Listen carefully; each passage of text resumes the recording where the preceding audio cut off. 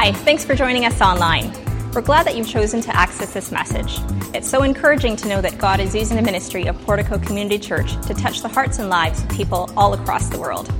If you have a story to share or a prayer request, we would love to hear from you at info@porticocanada.ca. To support our ministry, you can donate online by clicking on the donate button at the top right of your screen.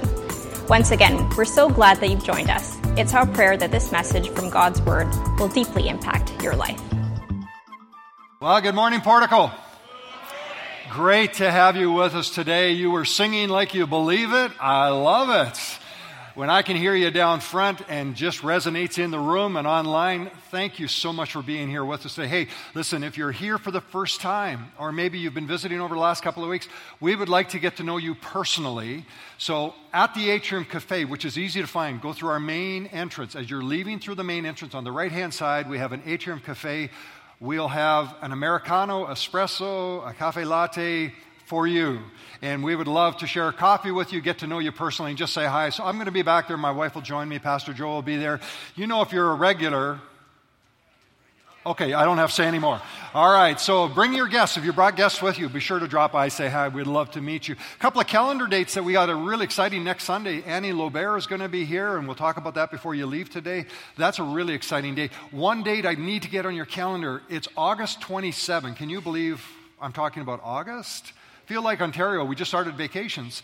August 27, we are going to have a very, very special day. First Century Foundations. Pastor Jeff was on our staff. He's now director at First Century Foundations.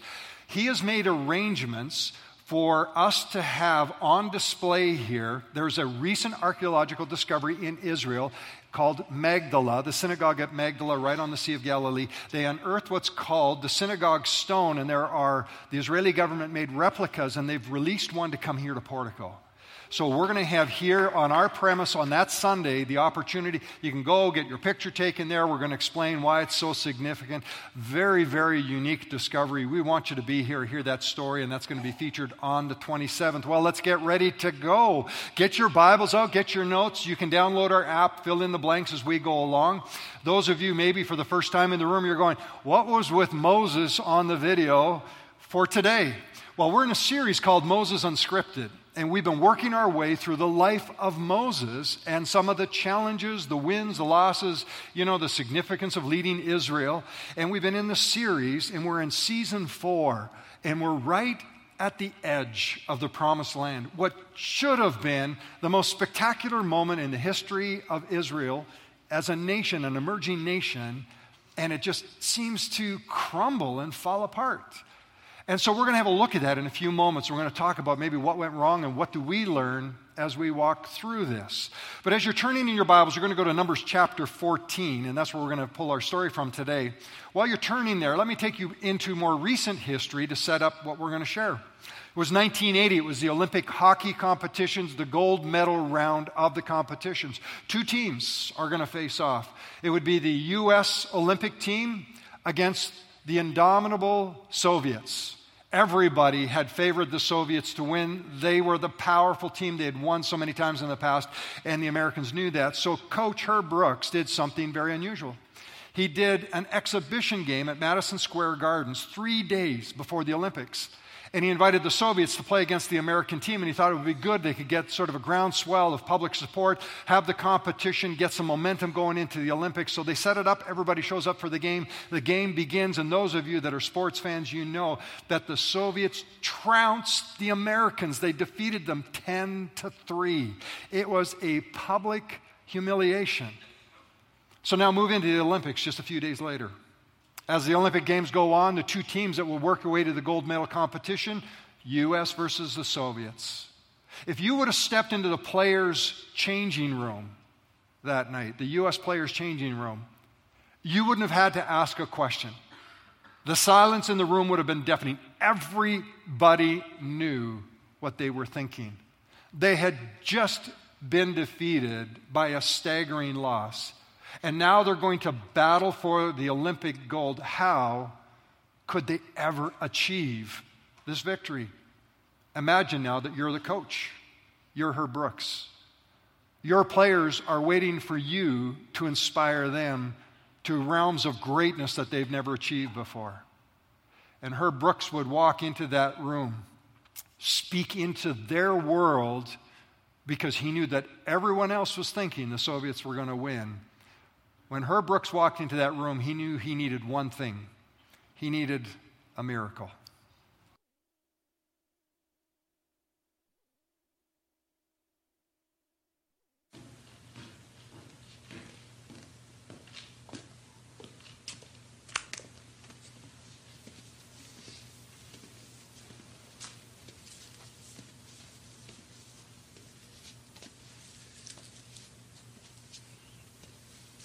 Great moments are born from great opportunity. And that's what you have here tonight, boys. That's what you've earned here tonight.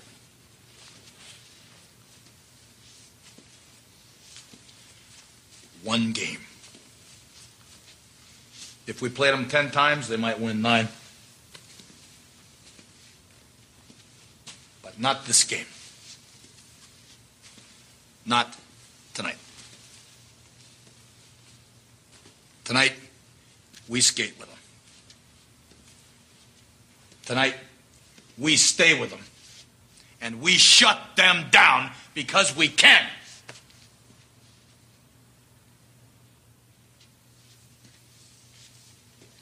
Tonight, we are the greatest hockey team in the world.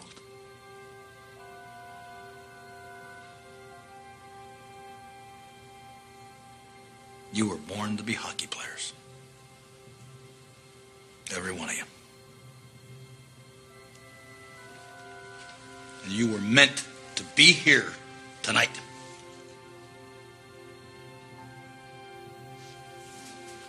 This is your time.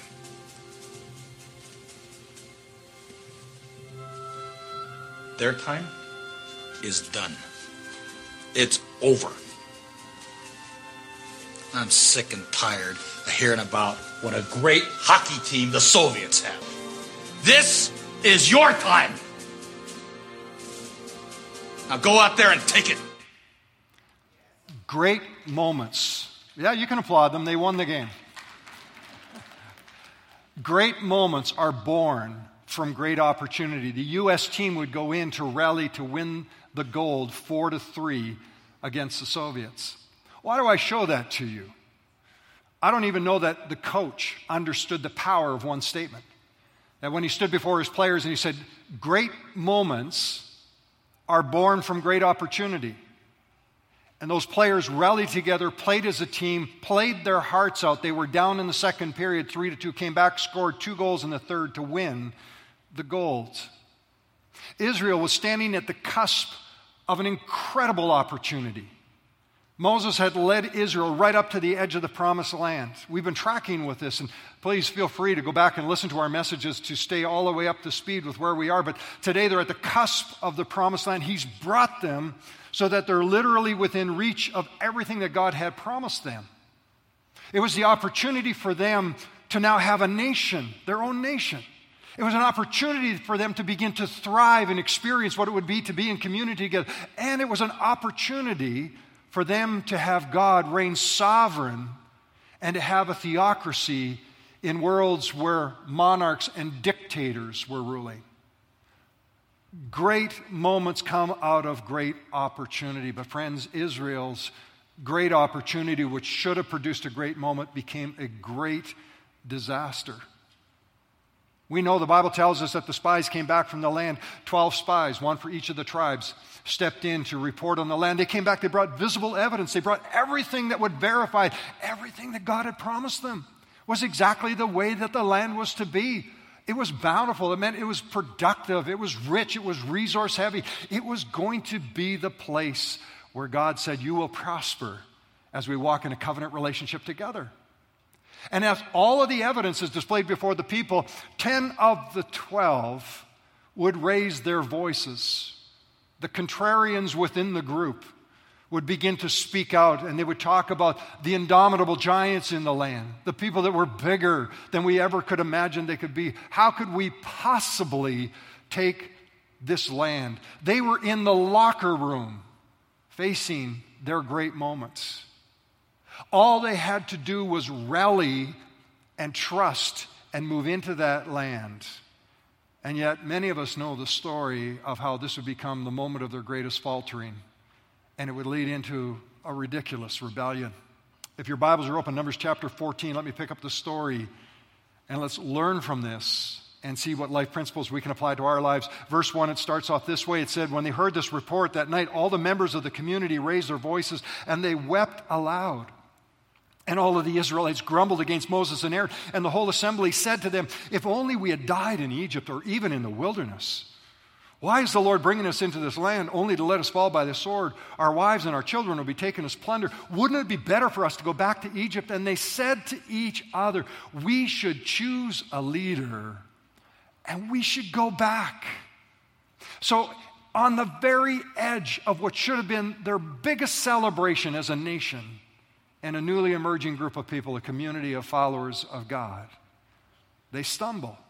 And I have to wonder, how many times have you and have I had great opportunities within my reach, within our reach, and an opportunity that could have turned into an incredible moment, but we stumble over the very same things that Israel did.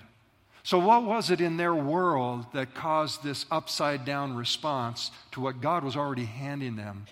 What did they hear from the spies, from this reconnaissance team, and what can we learn today? So take your notes out if you're filling in the blanks. Let me give you a couple of principles to take away. Number one, I think we all need to learn from is this: popular opinion is not always the best path forward.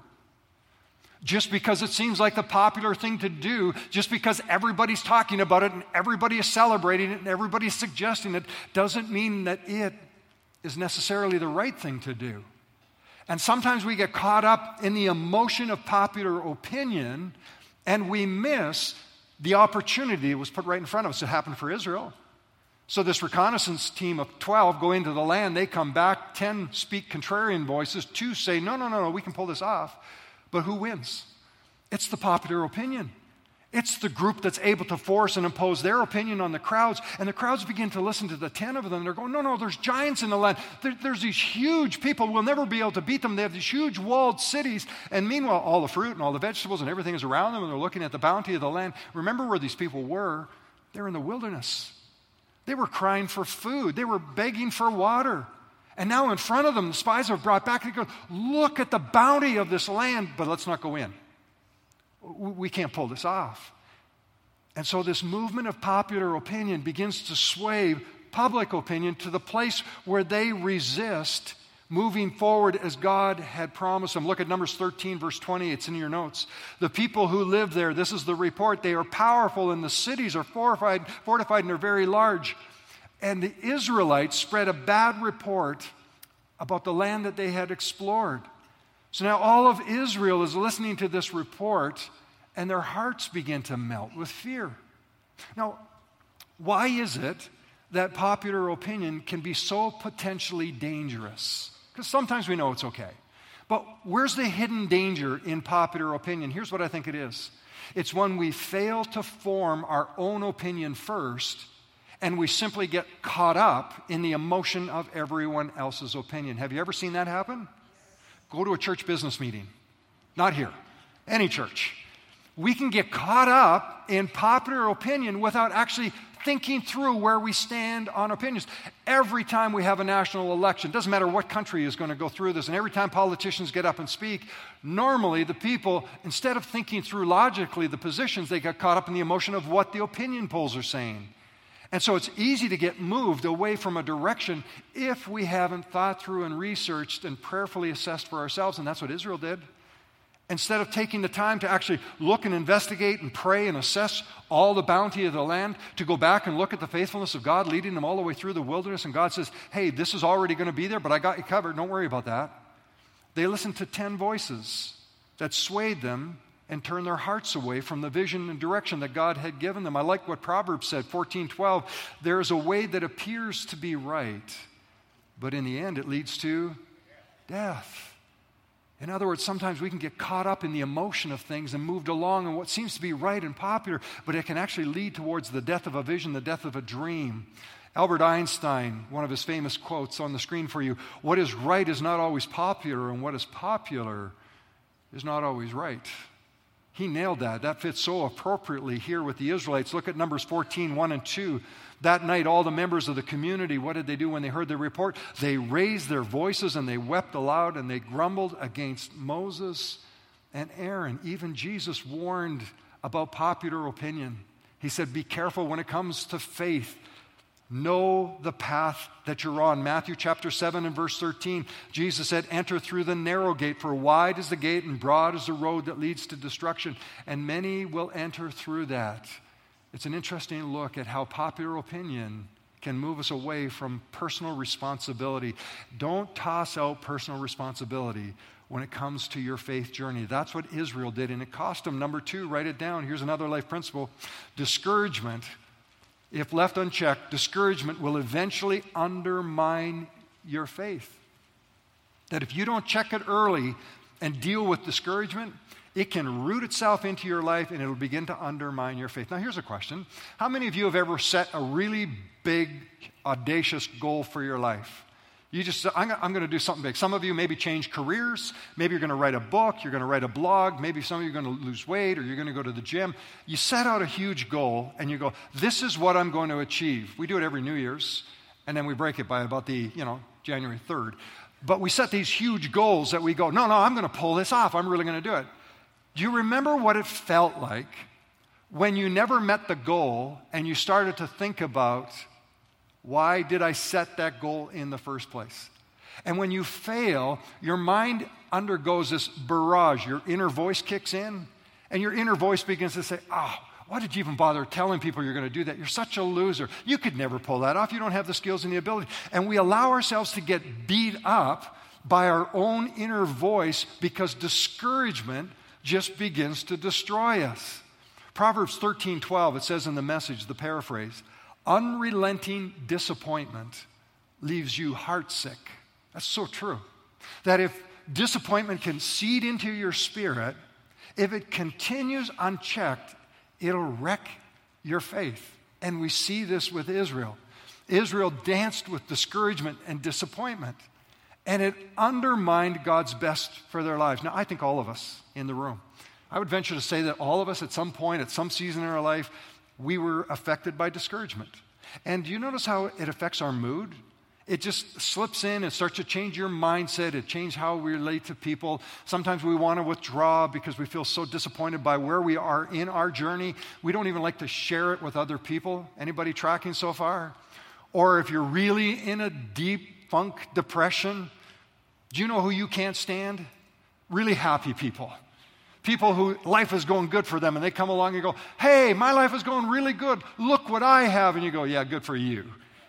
Yeah, right. Let's be honest about this, because we've all been there when we go through this. And you look at this and you begin to realize that discouragement, if we don't check it early, it'll actually undermine our faith.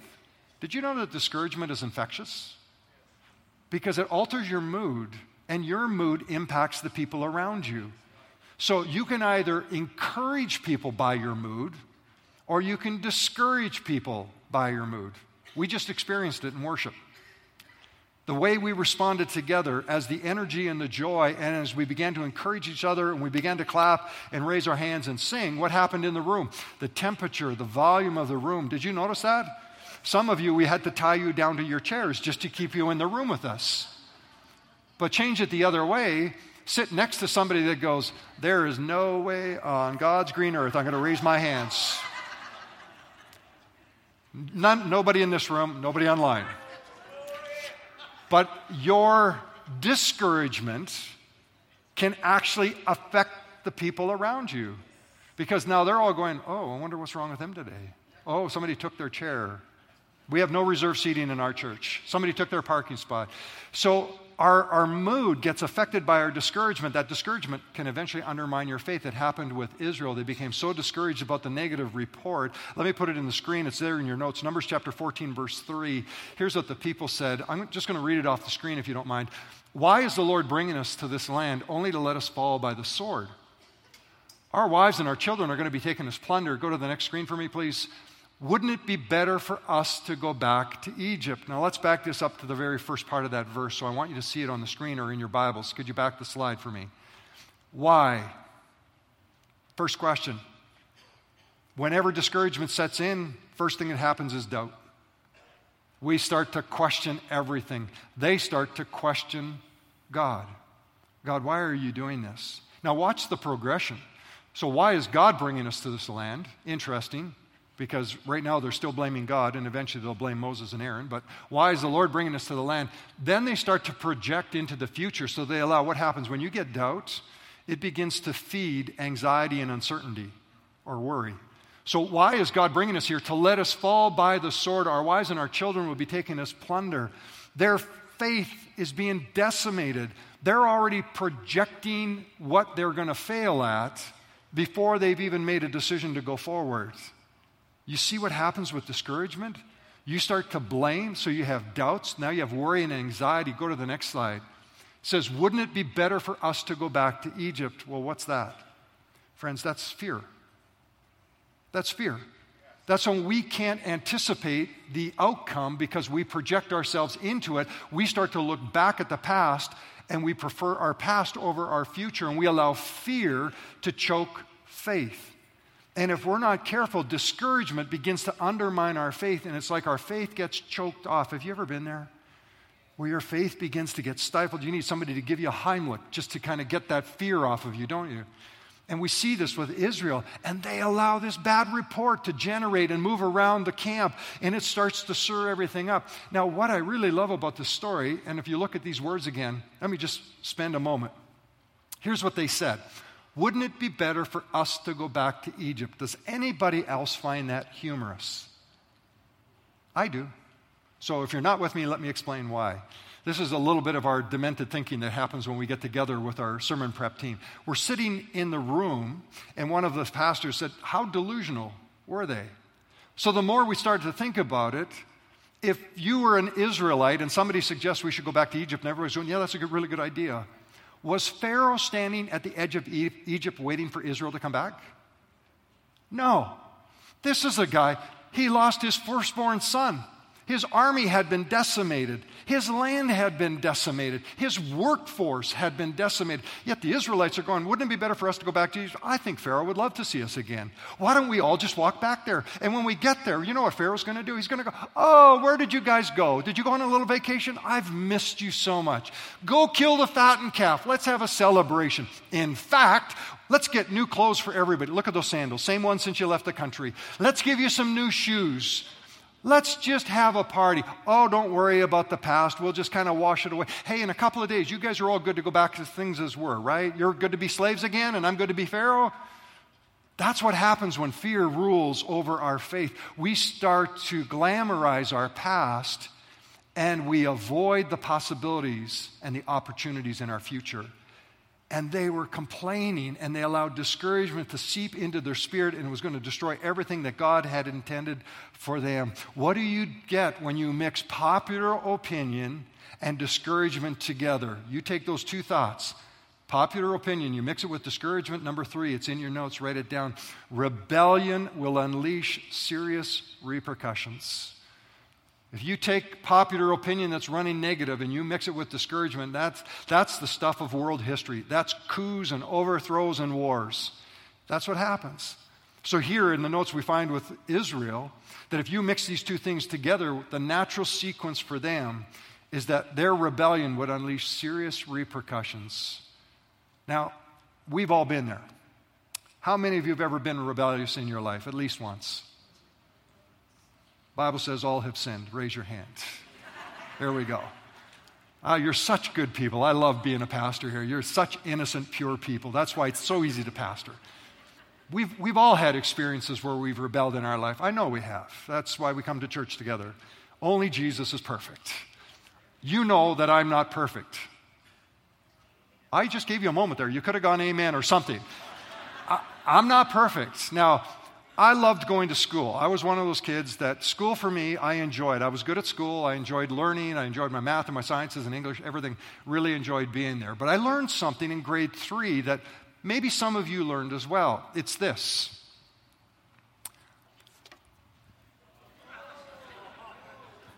What's the problem? I attended grade 3, and I had mistakenly assumed that this was, what's it called? Our yardstick, yeah. I'd mistakenly assumed that this was a measuring instrument. I was excited. We were going to learn numbers, measurement, math, science. It all goes together. I thought, this is fantastic.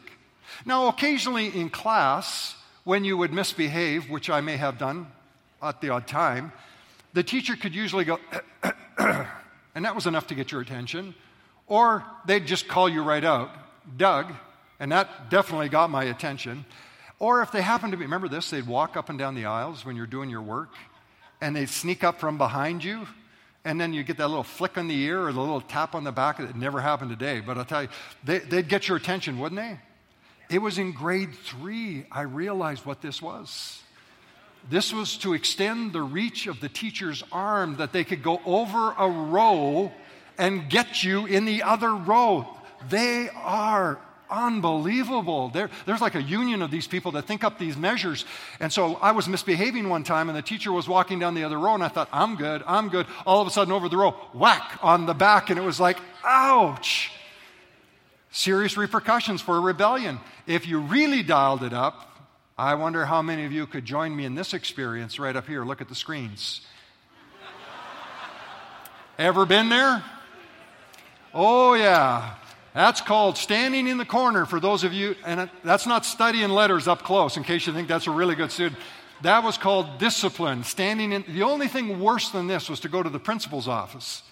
So when you get called out, it would be go stand in the corner in front of the room, and your peers would be snickering as you'd be walking there. You could never get away with any of this stuff today. This is so politically incorrect now. You just couldn't pull it off. Teachers couldn't use a yardstick. Most of us don't know what centimeters and meters and measurements are anymore. And if a teacher said for a student to go stand in the corner, the entire class has to go stand in the corner because we do everything in groups now. We don't do anything individually. Man, I'll tell you what, if you're a teacher in the room or you're watching your teacher, you're my hero. We applaud you. We should give a big hand to our teachers today. You got a job. I think every one of us, we should all write notes to our teachers and say, we are so sorry. As students, we are just so sorry. We love our teachers. Well, why did I tell you the story? Because in Israel's story, it's the same. That rebellion would unleash serious repercussions. And God would have to judge them in this moment because their hearts gave in to fear rather than embracing faith, and they begin to show signs of this rebellion. A couple of things. First, the Bible says that they were rejecting Moses and Aaron. They grumbled against their leaders. We don't want you guys anymore. We're tired of this. Then the Bible says that they talked about stoning Joshua and Caleb. Can you believe this? 2 of the 12 who come back because they gave a positive report saying we could do this. They go, no, let's stone them for having a positive attitude.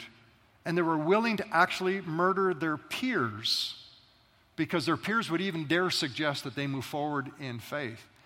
And then it gets a little higher. Numbers 14:4, I put it in your notes, we'll put it on the screen. And they said to each other, we should choose a leader and we should go back to Egypt. And you go, well, what's the big deal, Doug? This was blatant rejection of God. What they were really saying, it was an overt declaration. They're going, God, we don't trust you. You have maybe brought us this far. We don't trust you anymore. We want to go back to Egypt. We're going to choose our own leader. God, you're out, and we will choose who we want to have. Well, how does God feel about this? So up until this time, if you read, and you should read the whole story, Numbers chapter 14, it's a great read. At this point, the Bible says that God, the presence of God, descends so he could speak with Moses. And God and Moses begin to have a conversation about the whole thing. And God was, if I could use the word in the most emphatic way, ticked with Israel. The Bible actually says that God said to Moses, that's it. I'm going to kill them. In fact, well, why don't we just read it? It's better. Numbers 14:12. I will strike them down with a plague, and I'm going to destroy them. And Moses, I'm going to make you into a nation greater and stronger than they. Wow. I think God was a little bit upset. I think they'd kind of pushed him over the edge. Now imagine if you were Moses in this moment. What would you have done? if God descended and says, hey, how about I raise you up and make a great nation out of you, and we'll just like wipe out all these people. Now remember, Moses has led them.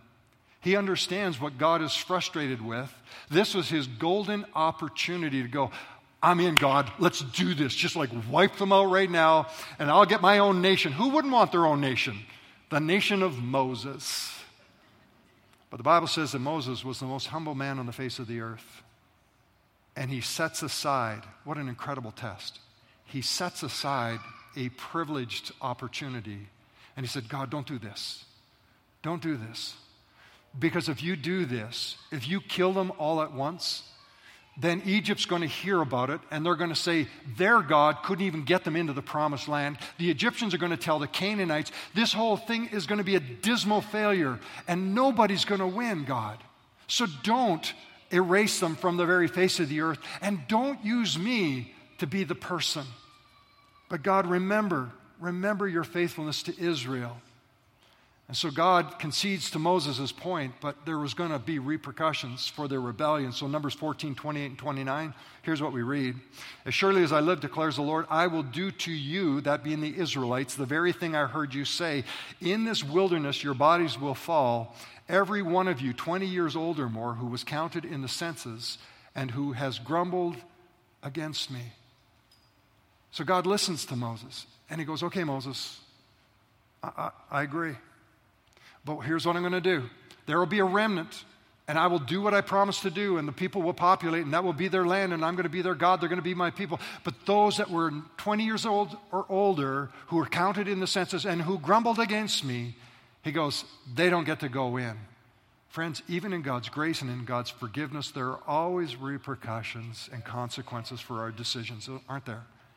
And we learn that in life, and we know that even in our relationships and our work and our finances, there's repercussions when there's rebellion with how we use what God has given us. Now, there are people that will immediately say, you see, this is where I struggle with the Bible. This is where I have a difficult time. God is so angry all the time, and he does these rash acts of violence that he's going to wipe out an entire nation. Why would anybody want to serve a God like that?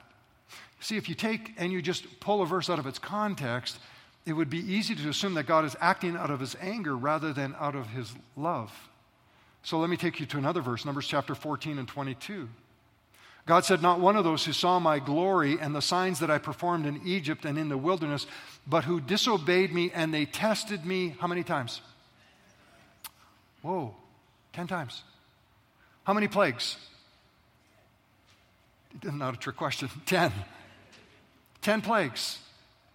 God performed miracles in Egypt 10 times for the people of Israel. And then they tested God 10 times in the wilderness. God wasn't being rash and impatient. God was being patient and long-suffering. In his grace, he had borne with the disobedience and the rebellion and the rejection time after time after time. And God says, 10 times you have tested me. So now those that have seen my faithfulness and those that have seen my patience, they will not enter into the promised land. But those of the next generation, they will. And so we see God in his great love for his people and his great love for humanity. There has to be repercussion for disobedience.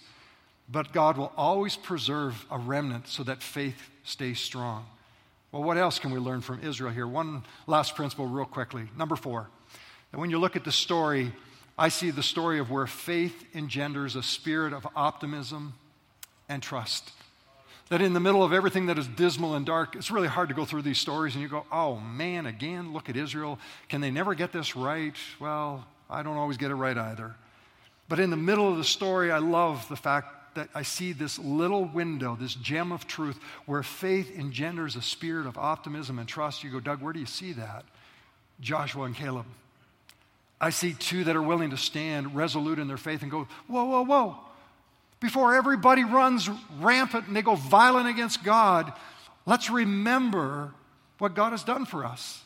And it's their voices that begin to surface to the top, and you begin to hear faith rise in their spirit, optimism in their heart. Numbers 14, 7 and 8, Joshua and Caleb said to the entire Israelite assembly, the land that we passed through and explored is exceedingly good. Now watch this.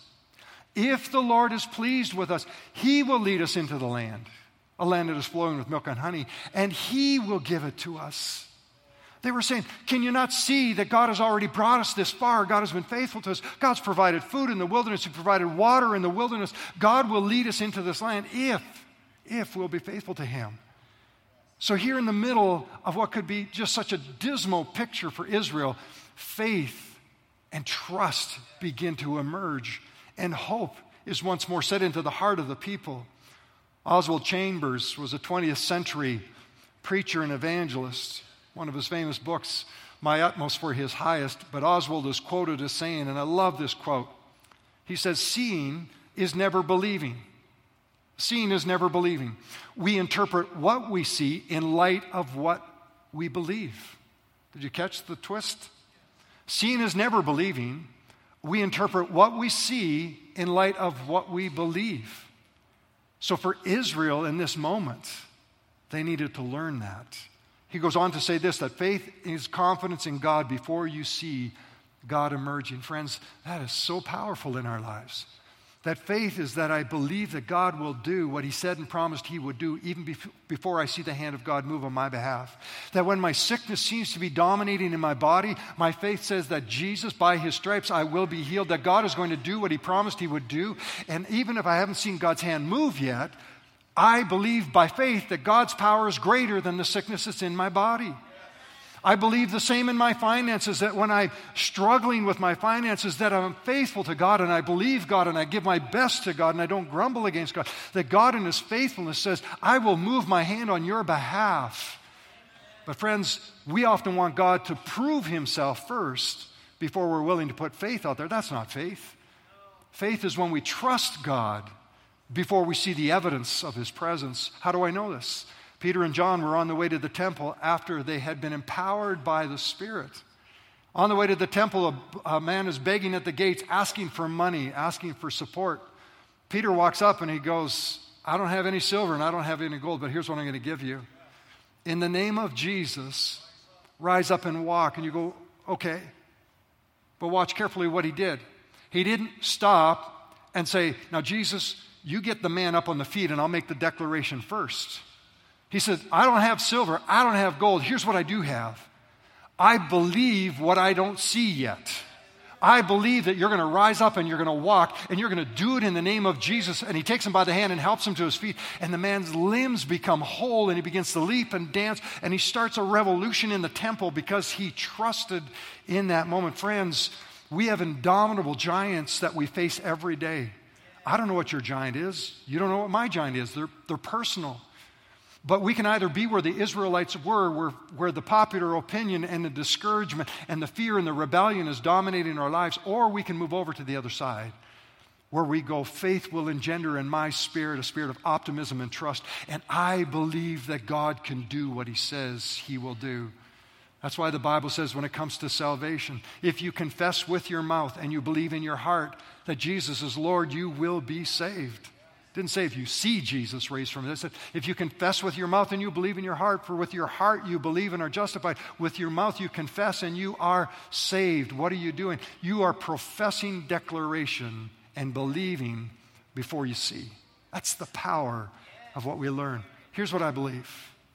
Every one of us is given great opportunities. Great moments come out of great opportunities. But too many of us will miss the moment because we allow the opportunity to defeat us. Don't let that happen, because God is with you.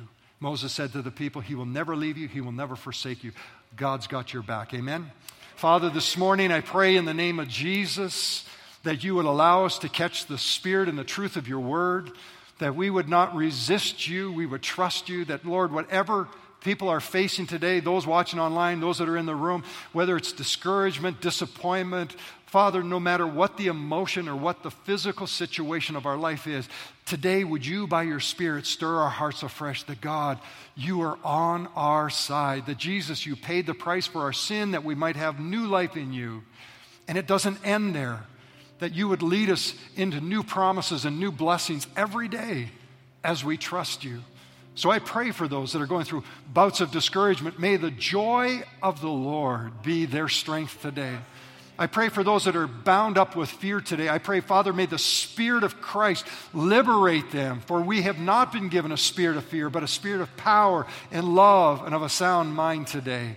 And Lord, I pray for the requests that we pray for day in and day out. May we never tire or fail in our prayers, because you are faithful, God, and you will come through. And I pray it in Jesus' name. Amen.